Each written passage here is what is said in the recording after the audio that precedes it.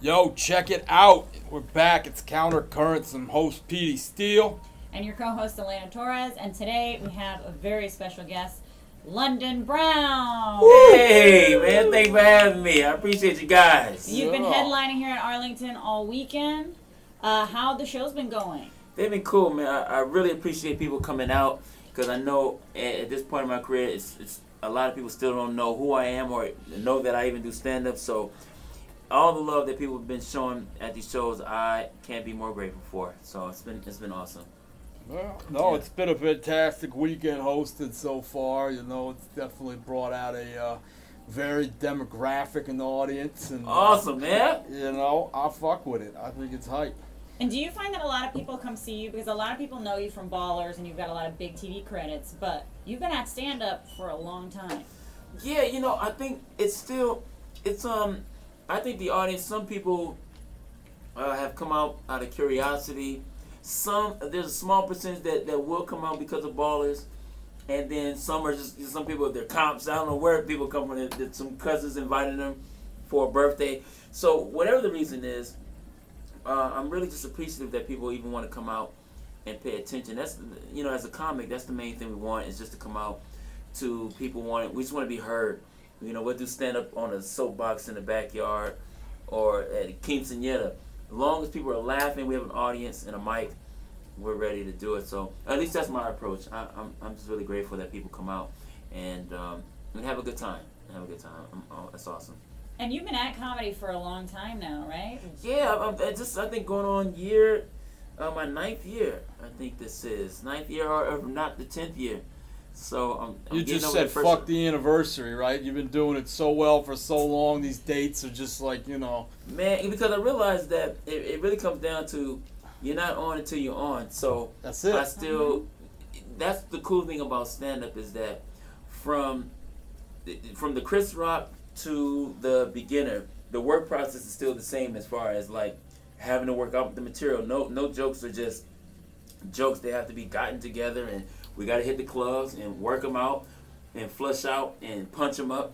So I have a lot of respect for the work process. And so for me, touring in these different cities allows me to just not get comfortable in one demographic. Right. You know, I'm from South Central LA, and you know, I don't have just material for a black audience. I did Arizona, the club in Arizona, that was 98% white and a couple of black people on the block. Yeah. And then I did Naples, Florida. That was about 98, 99, not only white, but they were older. I was going to say, not retired. Only the percentage, but also age range. Age range. Mm-hmm. And the material works the same way with them, but then I can also go and do a show in Atlanta where it's 99% black. And, you know, so the things I talk about are very about myself and very honest. And so I think people connect to that. And so, again, I'm people, just as long as they listen and they come to the show, have a good time. And, you know, I'm all about having a good show. It's not about me, but a good show, rather. Right. And you're all cleaned up. You and I were talking about earlier how I try to tell these young comics how the importance of grooming, and not enough do it, particularly the honky ones. Yeah. You know, that is 100%. I try to lead by example. You know, crisp fitted, fucking pressed shirt, pressed jeans, some nice Jordans, something clean. Go to the barber shop. You know that's important. Yeah, presentation is important. Have you found that in your? I know that presentation is important simply because I'm black. Being black, or as I talk about on stage, I joke about it, but it's a real thing. How we're just held to a totally different standard. So, you know, for me, appearance and all those things, and it's important. I cut my hair before every show. You know. But that's just because also on a business side or a branding side, I know that when I'm on stage, I really am branded to just more. It's more than just the audience that's there. I need to be appealing to, you know, the fact that people paid and got dressed to come see me, or to see the show. And that sounds self-aggrandizing, but the fact that people come out to the show, the least I can do is step up not only with the material, but give them something to want to look at, because ultimately we're on a branding idea, which is I try not to, for my style, I don't curse like that all stage anyway, but no, he doesn't. I've been with him all weekend. I'm Right, a little that's ashamed of my own behavior. No, you're good. You're good, man. He's not quite there yet. No, but for me, that's just the way I speak and articulate or whatever it is. I understand that there are people, sometimes there are older people, as there have been at this show. There's some senior citizens at the show. There's some single people at the show. There's straight guys. There's gay guys. There's married people. So I'm working a role. I'm almost as an appetizer within my set, where I'm giving a little something for everyone to enjoy at some point throughout the show, where it's the single guy's perspective of being a bachelor and having a woman leave right after sex. There is the appreciation for older women of that, and also the respect.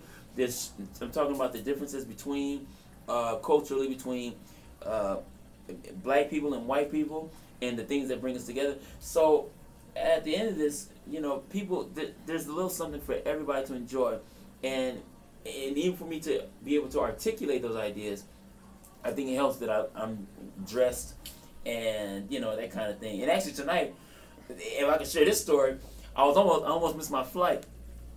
So it was either miss the flight and pack my extra clothes that I had, or snatch a couple main items, throw them in my backpack, and catch the flight to be on time to do press and do these shows. So all I have with me is my backpack. That's it? You guys gotta see his backpack. It's pretty small. It's a pretty small backpack. I threw some denim tops in there because I figured I can do my denim on denim. Today I had just stopped by the mall and I bought that sweater. I was gonna do it, but there's a little for the listeners out there. There's this little backpack. It's got to be, not even a foot tall. Enough for a sandwich backpack. And a juice, maybe. Yeah, and a yellow sweater sitting here. It's got silver studs on it, though. Yeah, it's a stylish backpack. Yeah, it's an MCM bag that was a gift to me, because sometimes people like my style and they say, "Yo, can you wear our stuff and try and whatever?" And people do things, so I'm very grateful for that. But I just threw whatever I had in the bag, got here, because performance was more important than missing the flight, for sure. Yeah. So, but you can't go wrong with denim. Denim is always is good. You can mix and match it. You can dress it. You can pull it up, dress it down. Exactly. So, but yeah, it is important to be, to dress well, look well, because people come out to see me. So that's the least I can do. Like young comics, you're not supposed to look like the fans. Yeah. I said it all the time, man. I realize you're living in your parents' garage. You fucking are doing odd jobs for supplemental income. Maybe you deliver pizzas for Uber Eats or something. Yeah, but there man. is nothing stopping you from going to TJ Maxx and getting some decent, second tier level, brand name, clean, polo jeans. You get yourself a nice polo tee, something like this. Man. You Beverly Hills polo cologne for fucking $9, and you can look just like Petey Steele. Yeah. It ain't really it's rocket not that science. Hard. Maybe add an accessory, maybe add a hat that matches everything. Take your ass to the barber. That's it. $60, you get yourself a nice shave. They put the Osage rub on you. Your fucking eyes are crying, glaring tears and whatnot. It's a treat. I mean, maybe I'm just too old, but I totally agree, man. I talk to. In fact, I help a lot of comics.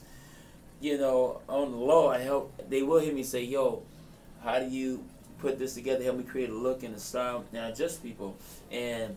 I do. You're a barber too, right? You told me. I do cut a little bit. That's the thing, because growing up, my mother couldn't afford to have my hair cut every week. So what happened was, true story. I used to lie to my friends and tell them that my nice haircuts came from me. And then in the 8th grade, I had one of my friends for graduation. He said, "Yo, you cut your hair really nice. Cut mine." And I brought my clippers. I didn't know how to cut at the time.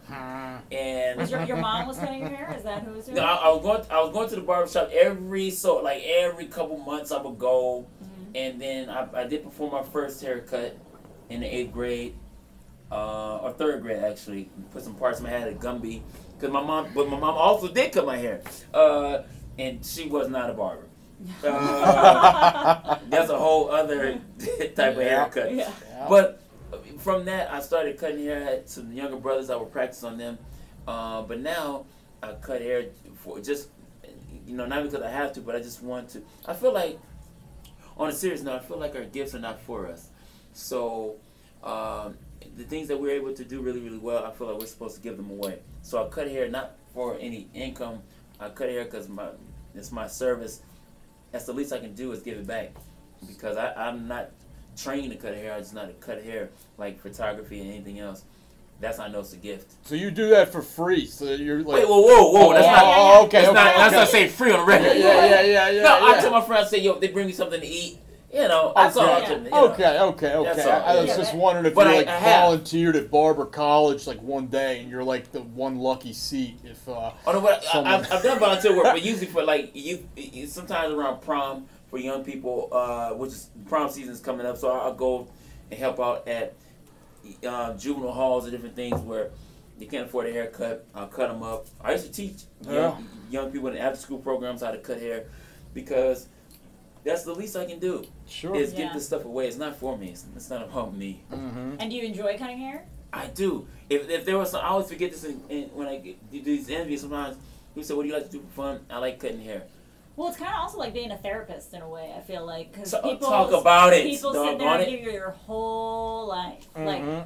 Like when I get my hair done, it's like, I don't know, something. There's something about that chair, and I just sit there and I tell them my whole life. Yes, absolutely. It can be very therapeutic, and so it's a very comfortable place. You want to build in these kind of indirect relationships with people because your hair is important, or your face and grooming, all that stuff is. Especially us, we're artists, and the comments and different things.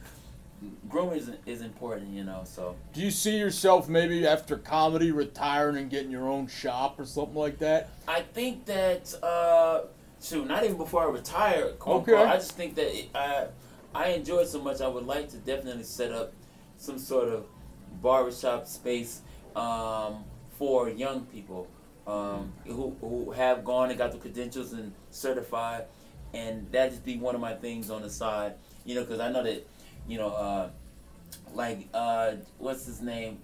Jay Leno has his car collection. Jerry Seinfeld has his car collection. So that might be something I do, which is some barbershops and some other artists. I'm very artistic. So to me, cutting hair is art. It's totally an art. So if I can do that, then cool. I knew a bail bondsman who retired, and then he just opened up a cafe, and he just stays in the back and fries eggs for everybody. That's what he does. That's what his he does. therapy. He just sits there by himself Fries and just crushes eggs. his egg. This is like the toughest man I've ever known. Yeah. Like, he was a bail bondsman up in Newark, New Jersey, and so he would drive this Cadillac everywhere and deal with all types of folks. I remember one story where he's going to the courthouse, stops at a stoplight, some kid runs up with a switchblade, starts clinking on the window of his caddy, pretty much to say, give me your money. He just switches his fucking phone to the other ear, reaches down in his leg, pulls out the 357, and clicks back on the window. Kid just drops the knife and it's over. Yeah, that's it, sprints. But that was his way to want to fry eggs after. Yeah, That's it, man. 30 years of that. I mean, why would you want to talk to anybody? Yeah. That's at the end of the day, what it comes down to is a guy who is doing something that makes him happy. I think that so many people are, trust me, I get the 9 to 5. It's nothing. You got to work the 9 to 5 till you can't do it. Whatever it is, if that's the case, at some point you got to do things that make you happy, though. Yeah. Because you can have an incredible job that pays whatever you think is a lot of money, but if it doesn't make you happy, at some point, it's not going to be fulfilling. This is why you have celebrities who commit suicide. The 2 keys of happiness is, do we like who we come home to, and what we do for a living. Those 2 things are very, very major. People have to understand that happiness does not come from external ideas. Happiness is an emotion that we get from the inside. So people gotta really find out what makes them happy, and they should do that. It changes their life. It changes how they interact with other people. It's a different mood when you enjoy waking up and going to do what it is you like doing. For us, we do stand up, so I have to wait until I have to wait my whole day to to do the thing that I love doing.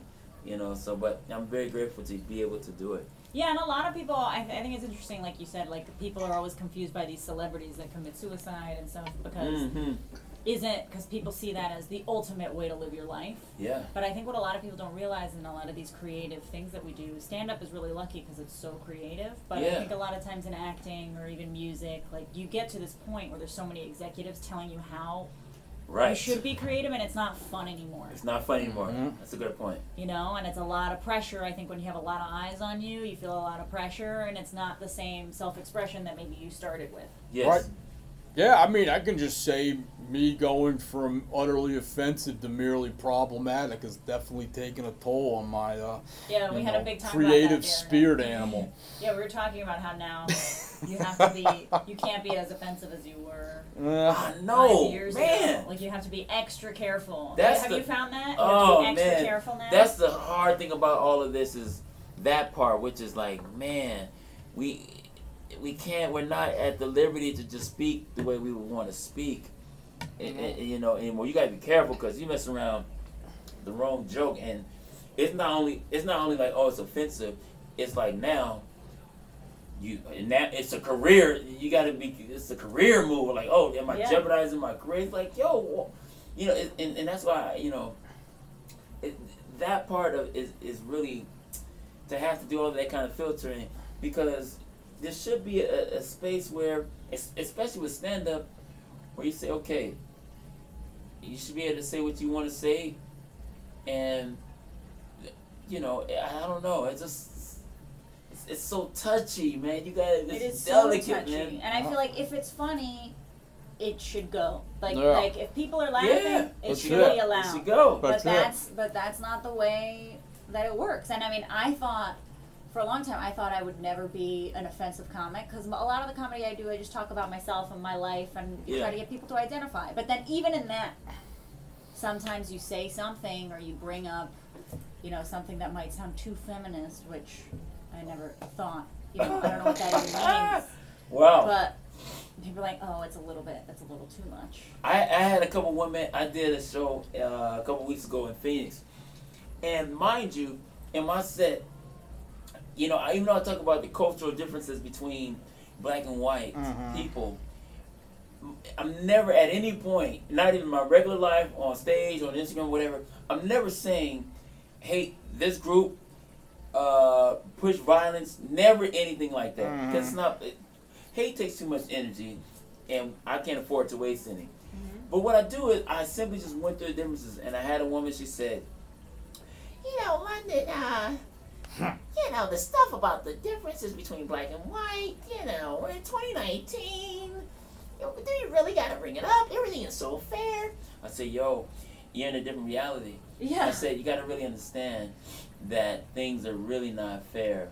And it's not, and I go through this through my Instagram where I post these memes and not to get people riled up or to cause any confusion. But I really post these memes and I say, I want you just to see really flat, without non-opinionated. And I always challenge my followers.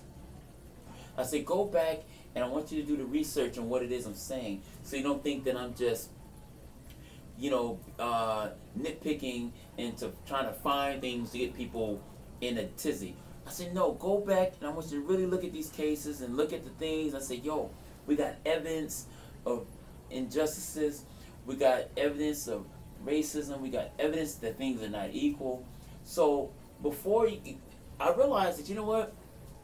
A lot of people get bothered with me, or other people who speak on these things, they get bothered with me addressing racism, but they're not bothered with racism. Yeah. Yeah, they're bothered that you're talking about it. You're not bothered by the fact that it's happening. That it's happening. They'd rather you whitewash it. Right. That's what I'm saying. So as long as you don't bother the piece of oppression, then you're okay. But it's so blatant. It's so blatant, and this is my thing. I just want things to be fair and equal across the board. When black people commit crimes, if you did the crime, do the time. I'm all for it. If you did the crime, do the time.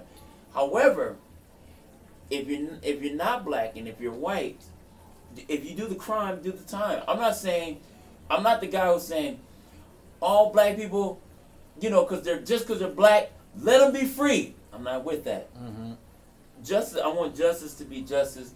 I know. I got friends who've done all kinds of acts. Mm-hmm.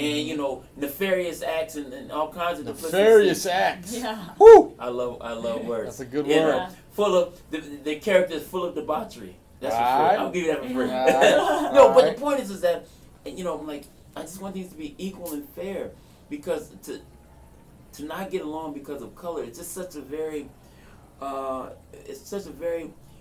ephemeral idea. I'm like I feel like as people, just the way we clicked. Yeah. For the listeners, if you don't know, I'm black. If you haven't figured that out by now, and he's white, and so is she, and the energy. Lena's half Latino, but except for the last name. Yeah. Right. That's all right. But the point is that my core point is this, which is you are two individuals, and her is Tiffany Kane as well. I have not met before. And I feel like people should be able to come into a space who have not known each other, and there should be a click. Right. Anytime there isn't some sort of vibe between individuals, right, it's usually someone has some sort of personal issue that they haven't worked out. Uh-huh. Otherwise, there's no reason why you and I shouldn't be able to ride in the car. It should just mesh. Yeah. That's the way all my relationships are. I don't have a thing. I don't have a hiccup between anything. Right. 3 people I have never known before. Tiffany hit me. She said, "Hey, yo, I'm out here. Would like to be a part of your show." Tiffany, and I hit her actually probably the day before or something. Get down. Let's do it. I don't feel no type of way, because I know what that is when you're trying to be working as a comic, you're on the grind. I've never met her, never spoken to her before. She hit me. Tiffany, come through. Mm-hmm. Do some time. Mm-hmm. Boom. Ain't no weird feeling with me. I don't feel no type of way. I want both of you as going on the show as the host and as the feature, do well. Mm-hmm. And I'm not that kind of guy. But a lot of times when people are insecure, they inflate or impose their insecurities onto others. That's why you get a lot of people who they call themselves being outspoken and very direct, and so they come for everybody. Yeah. A lot of times those people are very insecure. If I'm always punching out, I can't be punched. Yeah. Right? That's right. I don't feel that type of way. That's right. I'm like, yo, I'm comfortable. Do well. And do. In fact, if I can help you do well, tell me, ask me so I can help you excel. So I just, not to be verbose about this, but cool. I just want people to, I'm just all about unity, love. Let's do it, and let's be good energy. Let's rock. Let's do it. And both draft houses. Come on, talk about it. Both draft houses are all about unity and love, and we got some great unity and love coming next week. There you go. To both of our locations. We got my man Steve Renazizi coming down from LA.